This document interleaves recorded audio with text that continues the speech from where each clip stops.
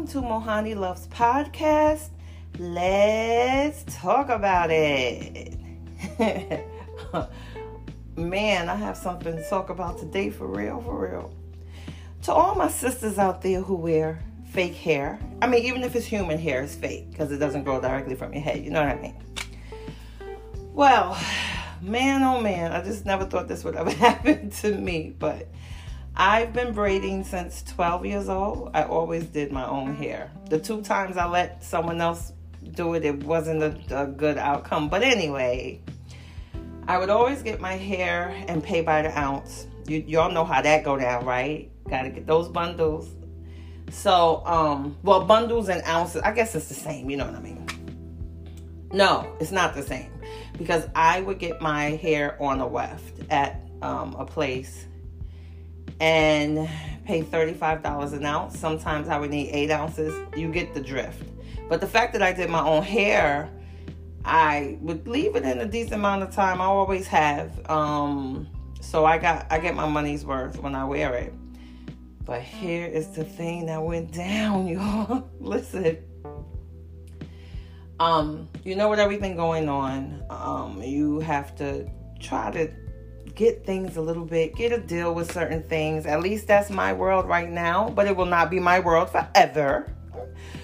I said, let me get some hair from, I'm not going to say any names, but it's an online place, and they ship hair from places like China, all over. We're going to leave that right there. And so I ordered some, I think I clicked on Indian hair on the weft because I braid my hair. I'm the mini box braid girl. And I was like, let me do something different, try to bring me back to my youth, what I used to do, and see if I get the same feeling. All of that stuff that women do. I'm 50, I'll be 51. So guys, I get the hair. And yeah, the instructions do say wash it. And a lot of hair I used to wear years ago would say that. But okay, I did not wash this hair. And all of a sudden, I would say and I put a net on under it. So I had the net there. And, then I weaved it. So I'm sitting in my bed reading. And all of a sudden, I feel this itch. So I scratched under the bottom. And I was like, okay, maybe it's because the net is there, right?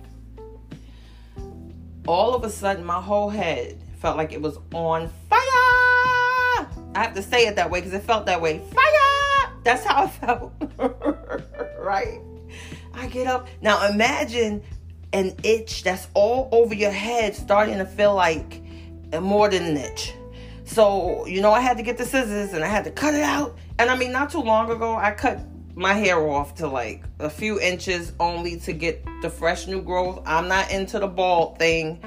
I cut it a nice length. So anyway, it was easier for me to cut it out fast. So I cut it out, and then I found this little, I don't want to call it a sore, maybe 2 inches or 3 inches across, like a line. I don't know what that was.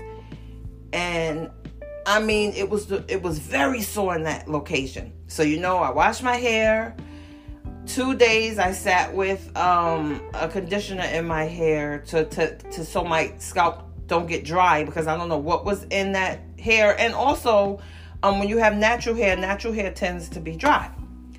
But I forgot in the cabinet I made my own hair concoction. It's shea butter, coconut oil, Jamaican castor oil, cinnamon oil, and a prayer. See, I prayed over it, but I didn't pray over that hair.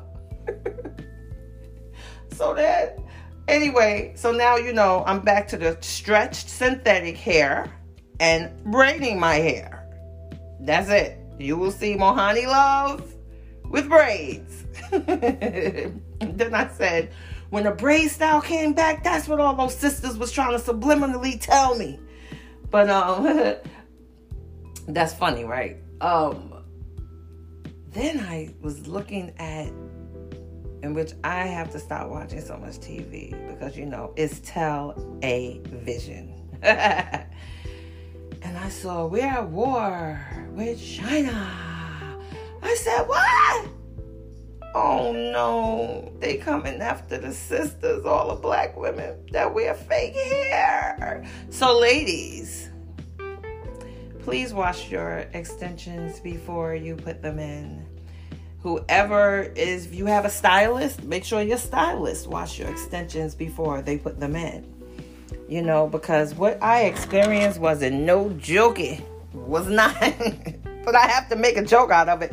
I mean, I survived when I put my shea butter mixture all in my scalp and it was all oily and stuff, and I put a plastic cap on and sat there. Then I kept my scarf on, you know. So I was healed in like 3 days. But I will tell you, never experienced anything like that in my life.